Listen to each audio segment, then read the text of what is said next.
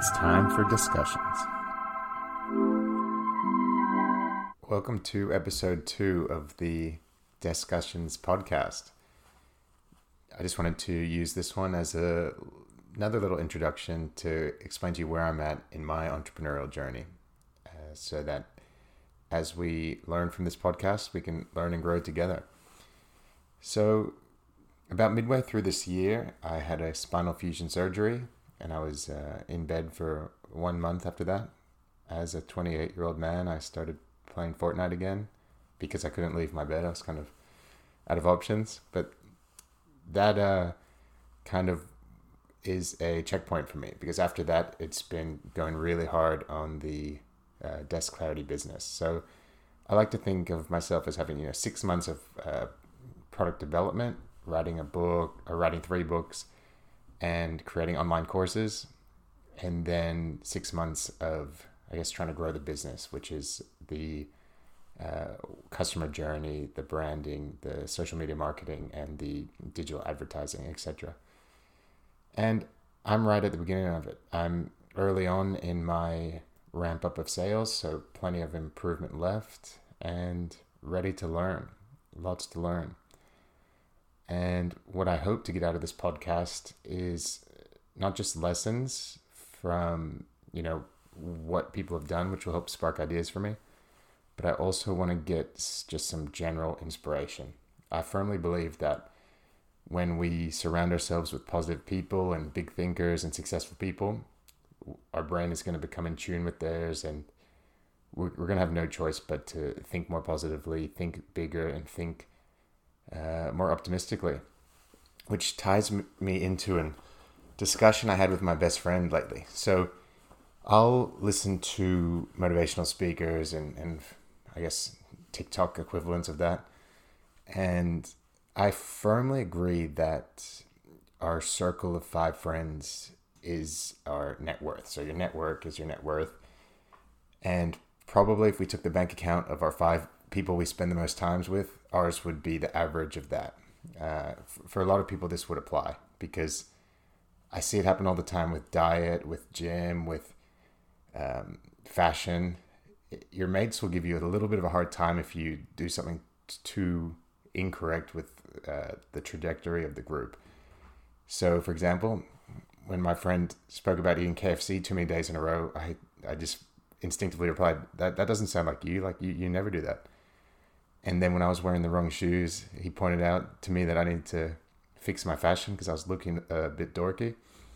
And it made me happy. I said, I got to be really thankful for this, because if he hadn't have ripped on me, and it kind of hurts for like 5 minutes when you realize you've made a mistake, but having a good group of friends to correct you like that is so important, because now I'm probably more attractive now that I've changed those shoes. And it's because my friend gave me that little bit of a course correction. And then he's probably eating healthier because I gave him that slight course correction away from KFC, for example. And I wonder if that applies to all aspects: business, family, positive thinking, etc. I'm sure it does. So I had to think to myself, I do fully agree that hanging out with more positive and more successful people will benefit me. But how do you do that? It's such an uncommon thing, someone actively going out to hang out with more positive people. But I thought I'll give it a try. So, for example, I have this app idea in the back of my mind that I've got a MVP, minimum viable product, created for it. So it's far from functional, but it's a techie idea. And I know that there's a local innovation hub, a tech hub. So instead of working from home that day, what I did was I said, today I'm going to go and surround myself with tech entrepreneurs and successful people who've created their own businesses. So I went to the Gold Coast Innovation Hub, and it was awesome. Someone came and sat with me. We spoke about their new brand that they're just about to launch. They invited me to lunch with them. And I was at lunch with 3 guys from a successful startup, and I was thinking, it was great to listen to them, because the way these tech guys were speaking about, getting funding. So things that a lot of us would think would be impossible, getting $1 million funding or more. They kind of just make it sound like part of the process. You come up with an idea, you test it in the market, you take that to angel investors, and you've got your funding. And you just repeat that through the different stages. And a lot of us think that's impossible to come up with an app. We think that's like winning the lottery, but they just make it sound like it's a day-to-day business. So I was really impressed that it was so rapid and so quick. All I did was drive to Innovation Hub and rent a casual desk for $30. And a couple hours later, I was at lunch with people that changed my thinking completely. I went home thinking, if they're going to develop an app and it's that easy to then take to investors, I've done that first step. I did my small amount of app development. I could just take this to investors. Like, whether or not it succeeds or not I haven't calculated the probability of that yet, but that's what I could do. I could just do that next step, which I hadn't thought of before. And none of my close friends are in the tech space, so they wouldn't have sent me in that direction. And I wonder if that general idea or how far you can push that idea of surrounding yourself with more successful, more positive people. I'm very lucky that I have an incredible group of friends that are still all my same best friends from high school. So I can't fathom the idea of not hanging out with them anymore. But I wonder if supplementary to that, I just make time in my week to spend more time with my new friends in the tech industry and explore some other industries. So that's one idea, is go to your innovation hub.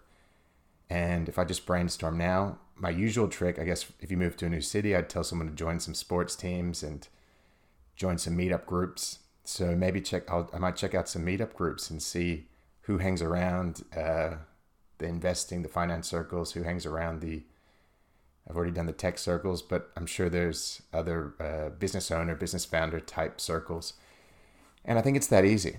I'll test it out and report back with if it works or not, but I can't argue with the philosophy that we're probably all the average wealth of our 5 closest friends. And I'd like to extend that out to health and other things.